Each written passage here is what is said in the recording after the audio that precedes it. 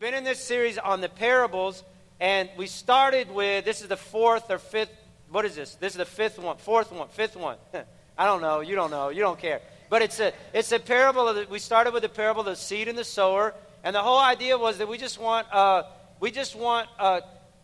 dedicated heart. We want a heart that's open, responsive, that responds to the love of God and the grace of God. And we want to keep our heart open, and if not careful, if we allow it, our heart can become crowded, compromised, or it can become callous. And we just want to guard our heart. Then we talked about the parable of the unforgiving servant, where we're to get rid of all bitterness and rage and slander, forgiving each other as Christ forgave us. So just, if we're going to get it, we got to give it. We're just going to walk in forgiveness. We're going to cancel the debt. You don't owe me anymore. Doesn't matter what you did to me. I'm not going to be bound by that. I'm letting it go. And then the parable of the persistent widow, which was about prayer. And we've spent a week, this past week, in prayer from 7 to 8 every morning. We've had about 45 to 50 people come every day. Great time. I encourage you to set it apart, to try to carve out room on your schedule and join us. Short time of worship, some short devotion, and then corporate prayer. We also, if that's too late for you, we have 6 to 7, Tuesday, Thursday, and Friday. So we're just dedicating the first 21 days of August to prayer.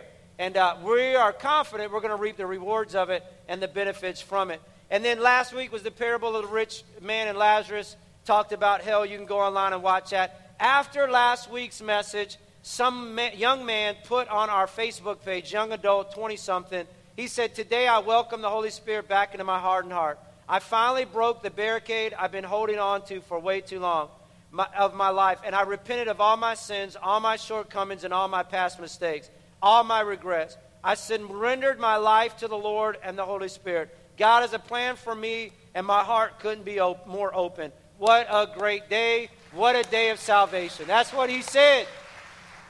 So we thank God for that. This morning's the parable of the rich fool. And you can follow along in your outline, follow along with me in your Bible, on your smartphone, whatever you do. Let me give you the context before I read the first verse. But Jesus had just rebuked the Pharisees.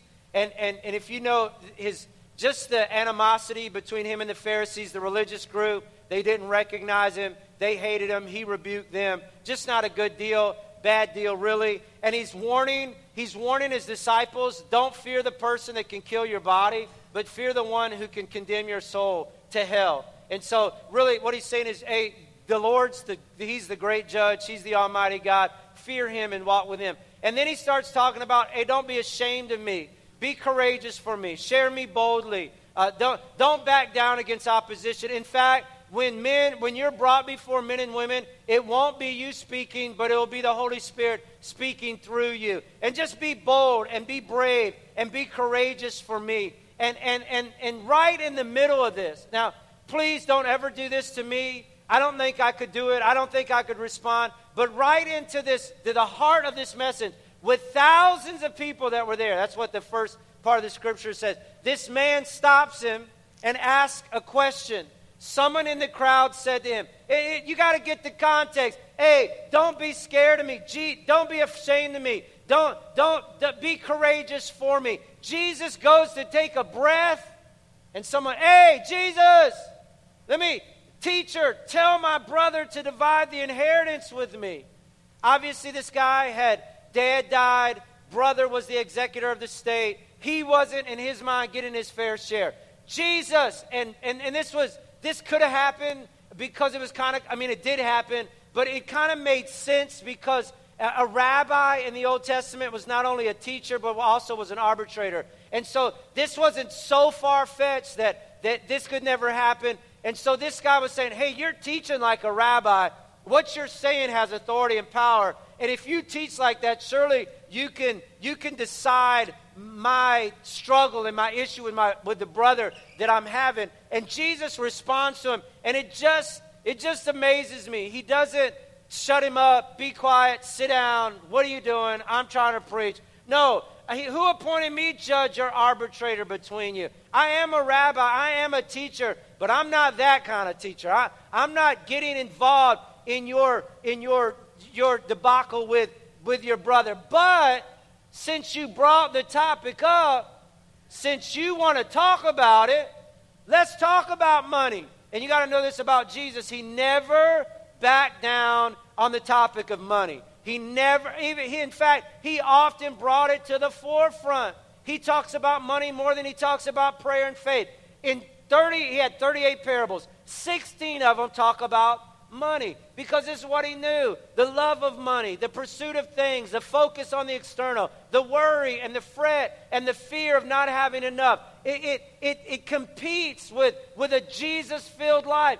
Jesus said, you cannot serve two masters. Either you will hate the one and love the other, be devoted to the one and despise the other. You cannot love both God and money. And so Jesus is teaching. This man interrupts. Jesus, he goes to the topic of money. Oh, you want to talk about it? Let's talk about it. Watch out, he said.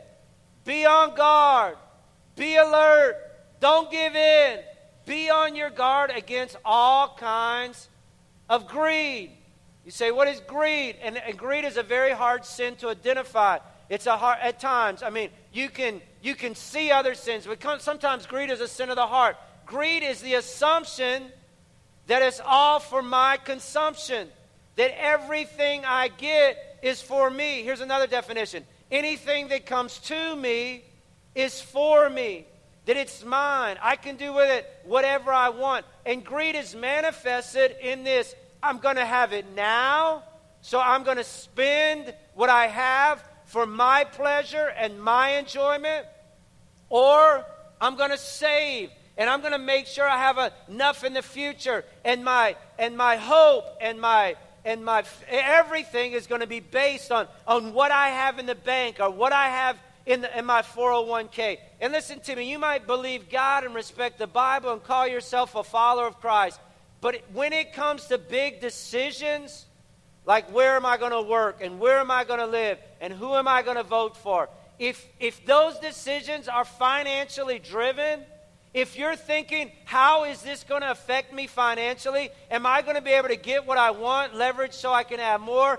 If your concern is a financial concern, either consciously or subconsciously, if your ultimate dependence relies on your income or your finances or your stuff, it means that you're fueled by greed. The assumption that it's all for my consumption. Listen to what Paul said. He kind of echoed what Jesus said. But among you, there must not even be a hint of sexual immorality.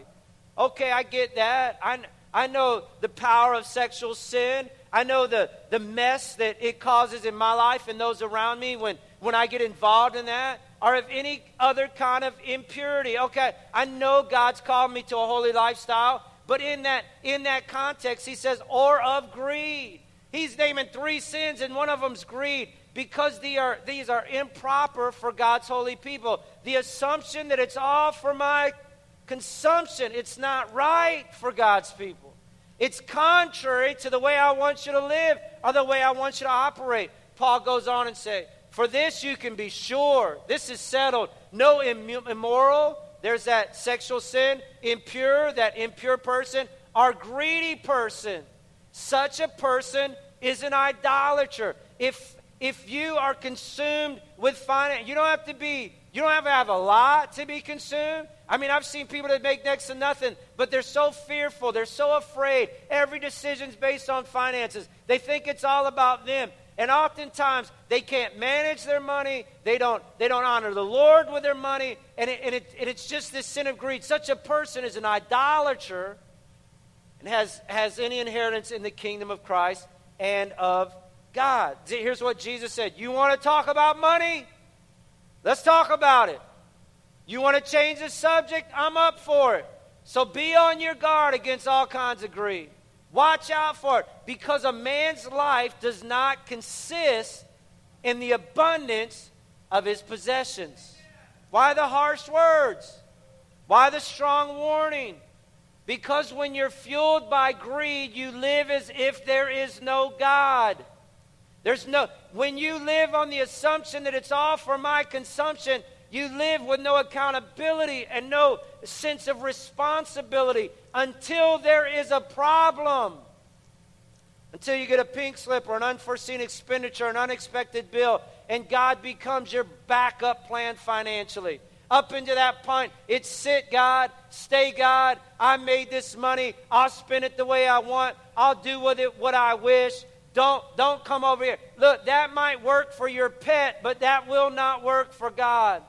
The problem with that is God does not want to be invited into your life just when it's a problem. He wants to be your Lord. He wants to be your leader. He wants to be your master. He wants to be your king in every area of your life. He doesn't want to be your bailout plan or your backup plan. He wants to walk with you. He wants you to learn from him and trust him and obey him and follow him. He will not compete with your allegiance from any person or anything, including your affection and your devotion for money and stuff. He is either Lord of all or not at all. You want to talk about money? We'll talk about money. Watch out. Be on your guard. Let me tell you a story about money. Let me tell you a parable, a story that illustrates a spiritual truth. The ground of a certain rich man produced a good crop. I underline rich man. I want you to do that. I want you to circle it. I want you to write it down because anybody ever dreamed about being rich? Am I the only one?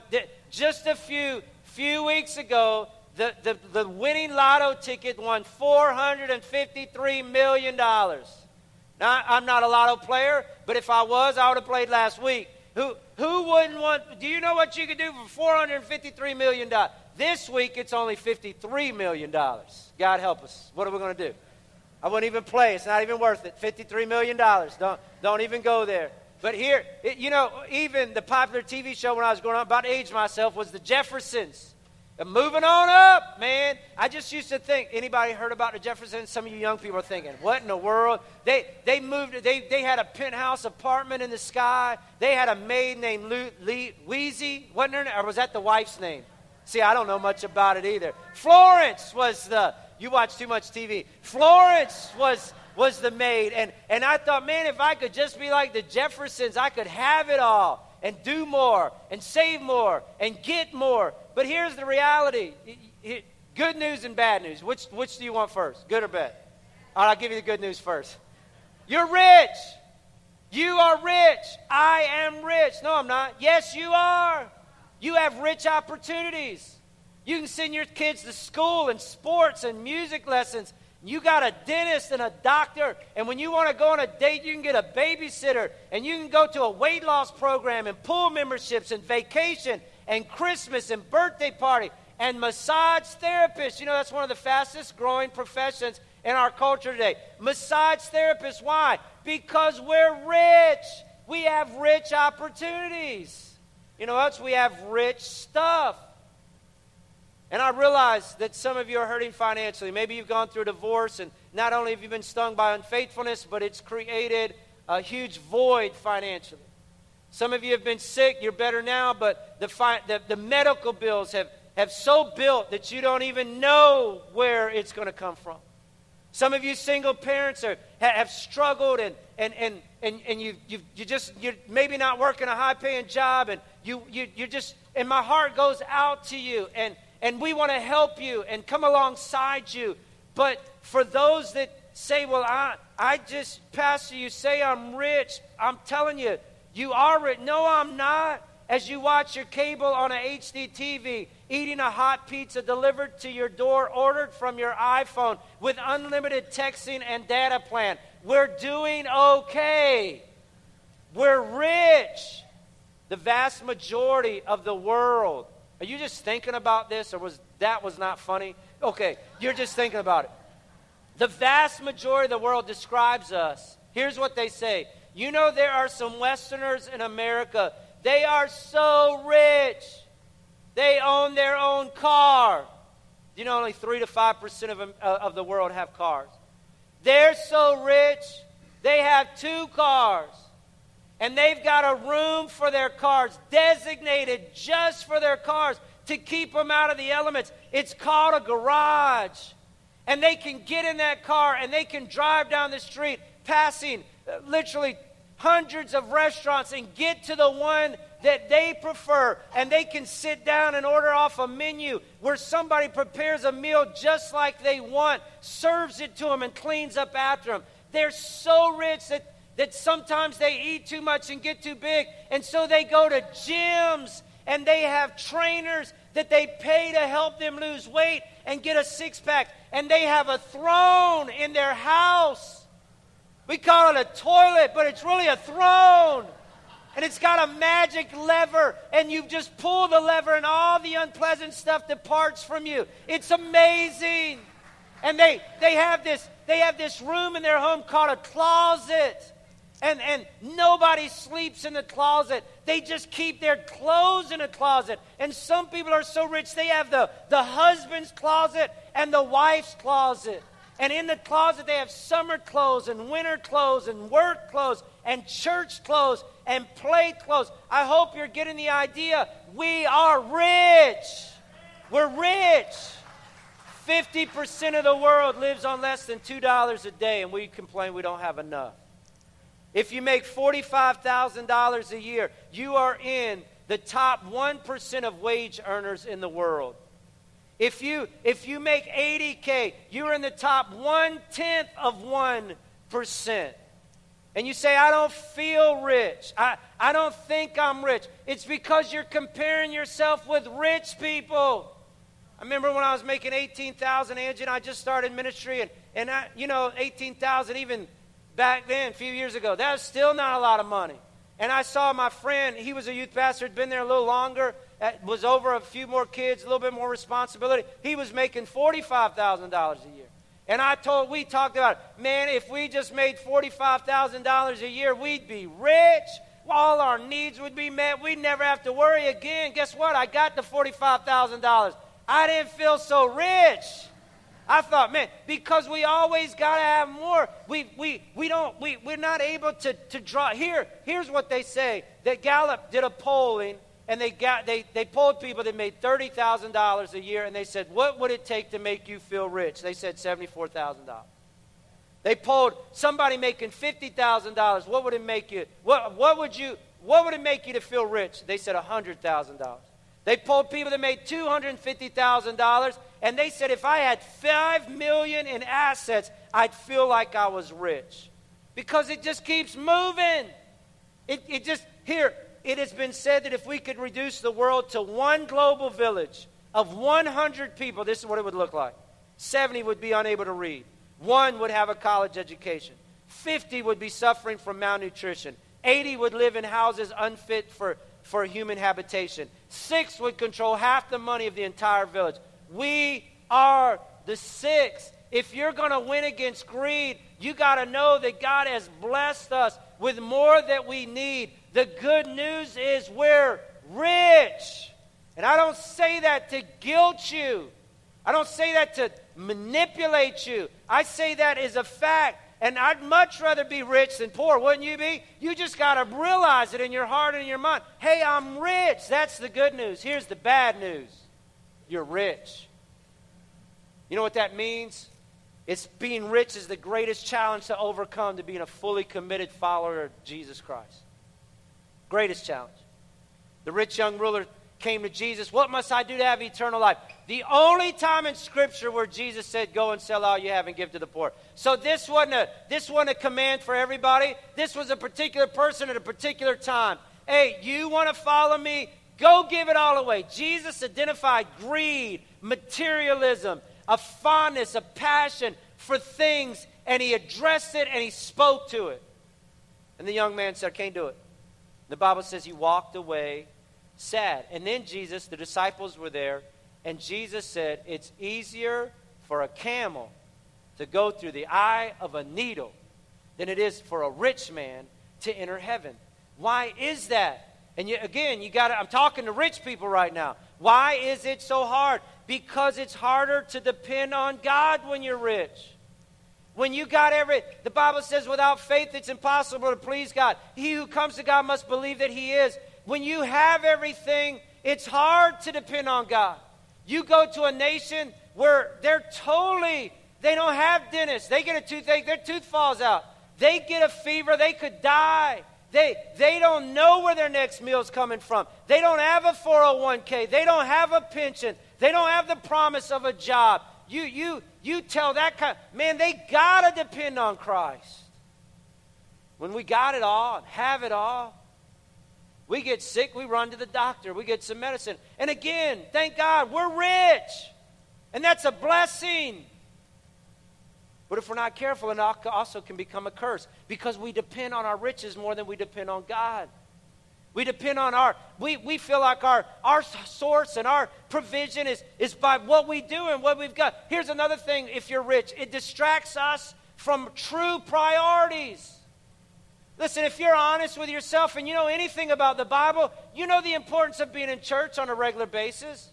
Right out the beginning, God said, I want you to honor the Sabbath and keep it holy. I'm going to set aside one day a week where I want you to rest. I want you to rest in me. I want you to, in the early church began to, I want you to come on a regular basis with the people of God. And I want you to learn from me and depend on me and make recommitments to me. And I want together, the body to be together, to encourage one another and strengthen one another. But today, church attendance is on a decline in America. Again, why?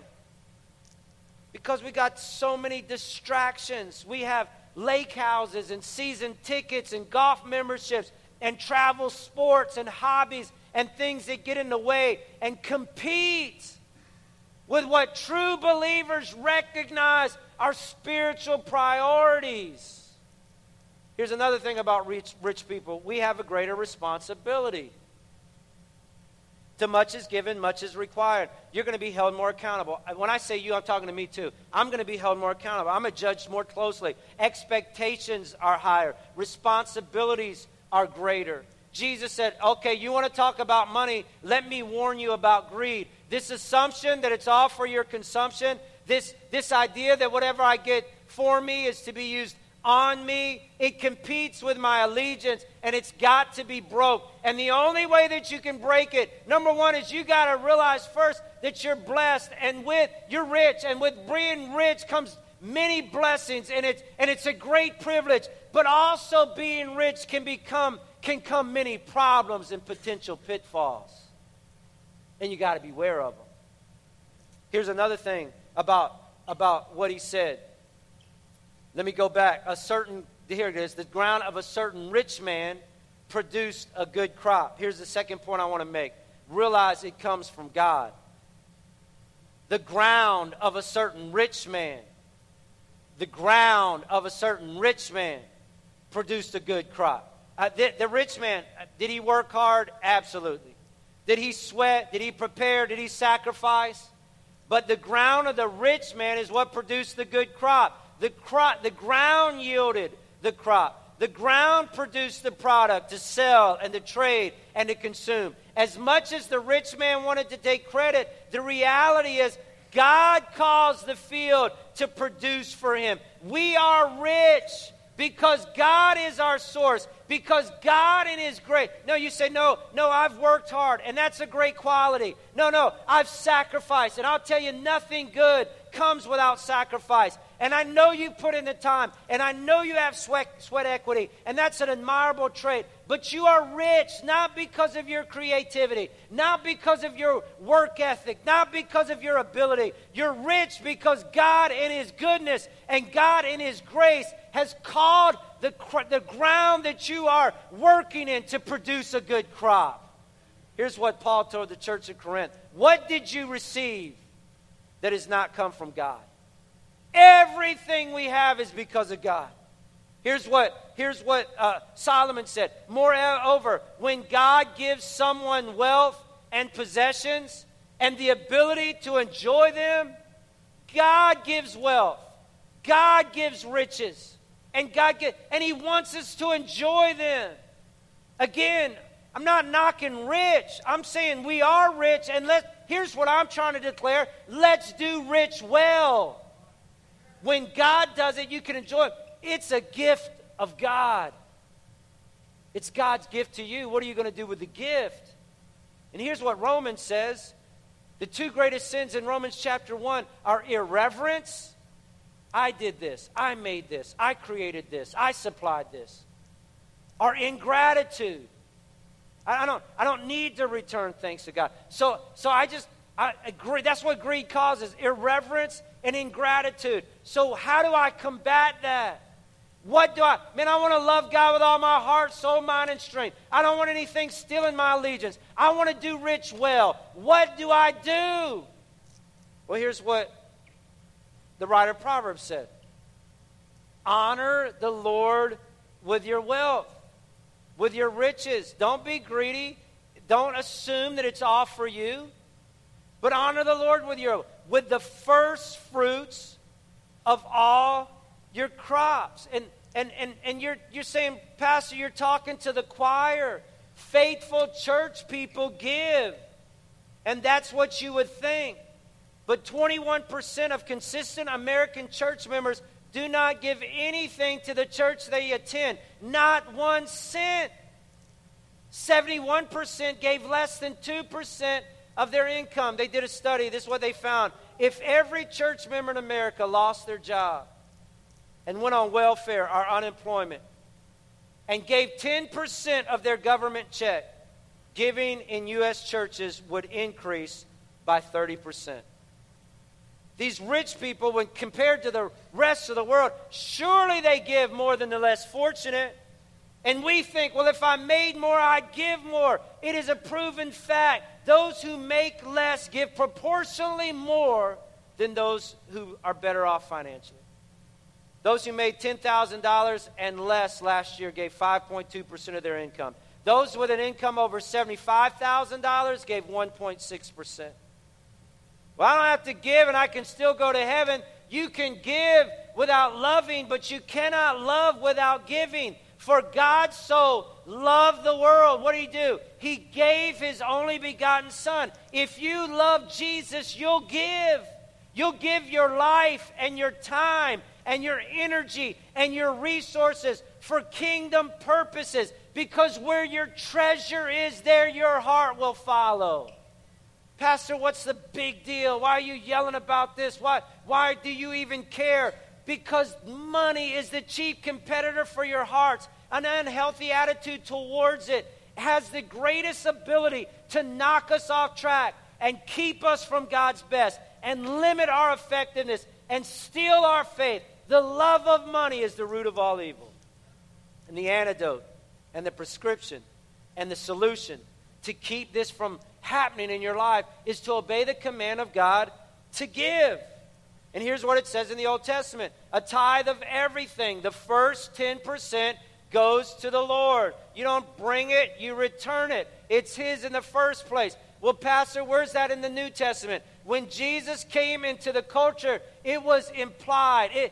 Tithing was so woven into the culture of the Jewish people that Jesus didn't even need to debate it or discuss it. The only time he mentions it is in Matthew 23. Woe to you, teachers of the law and you Pharisees. You're hypocrites. You give a tenth. You tithe the first amount of your income and what you make, but you've neglected the more important matters of the law. All you care about is keeping the rules. I just wish you'd walk in justice and have mercy and show more faithfulness.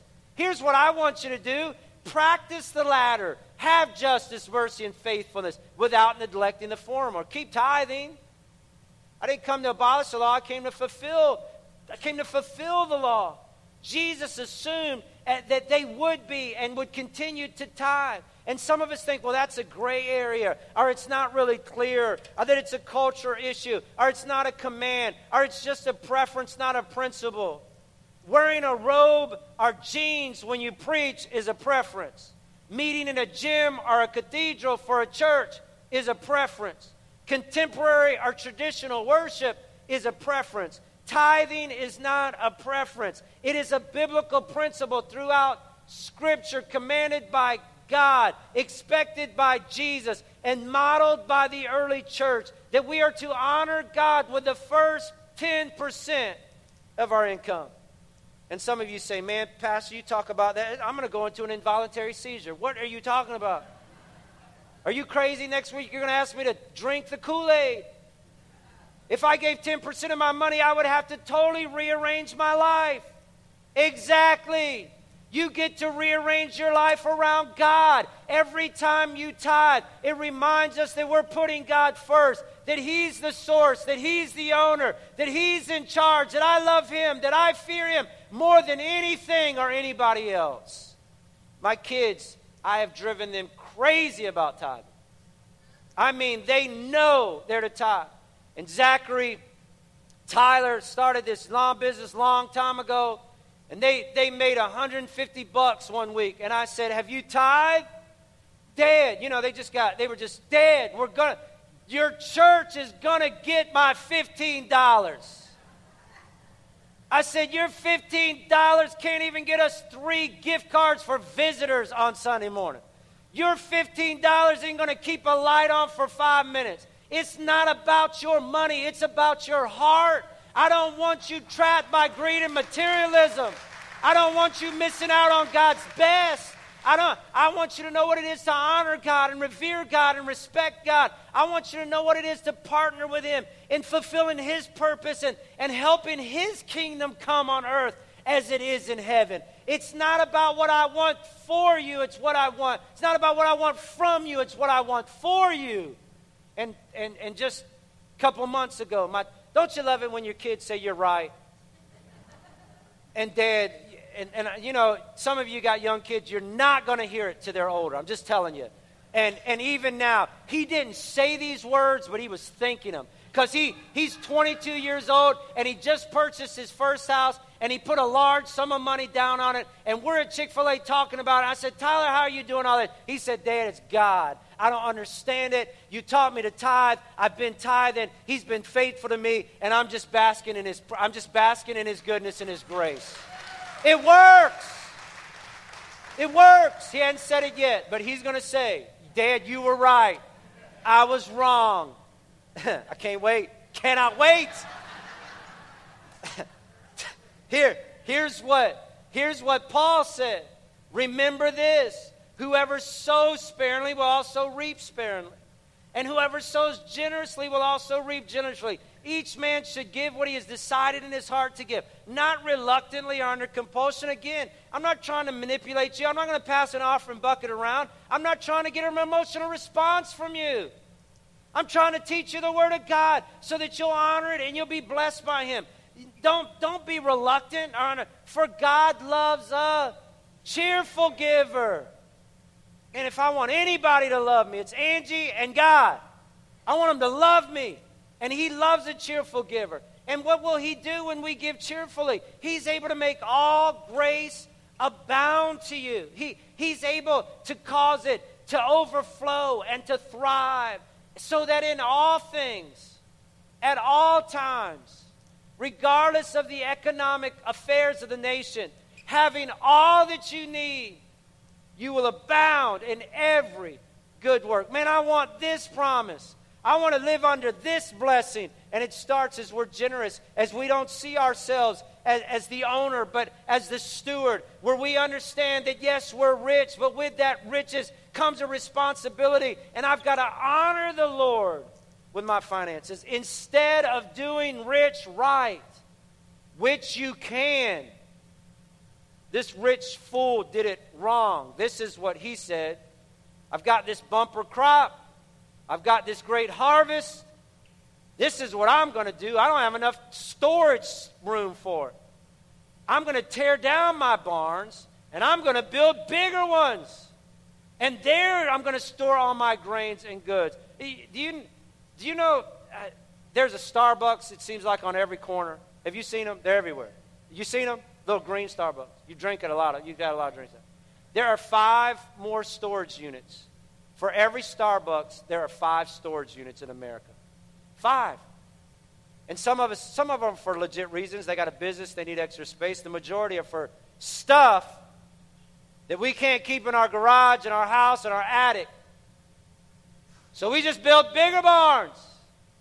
This is a rich fool. This is what Jesus says about him.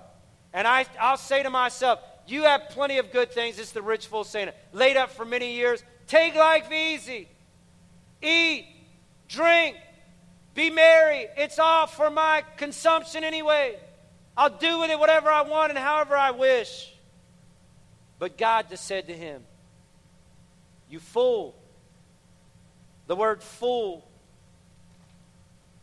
One who acts contrary to sound wisdom in the way he behaves. One who follows his own inclinations. Who prefers trifling and temporary pleasures to the service of God and eternal happiness. You fool. You want to do it your way. You think you're smarter than me.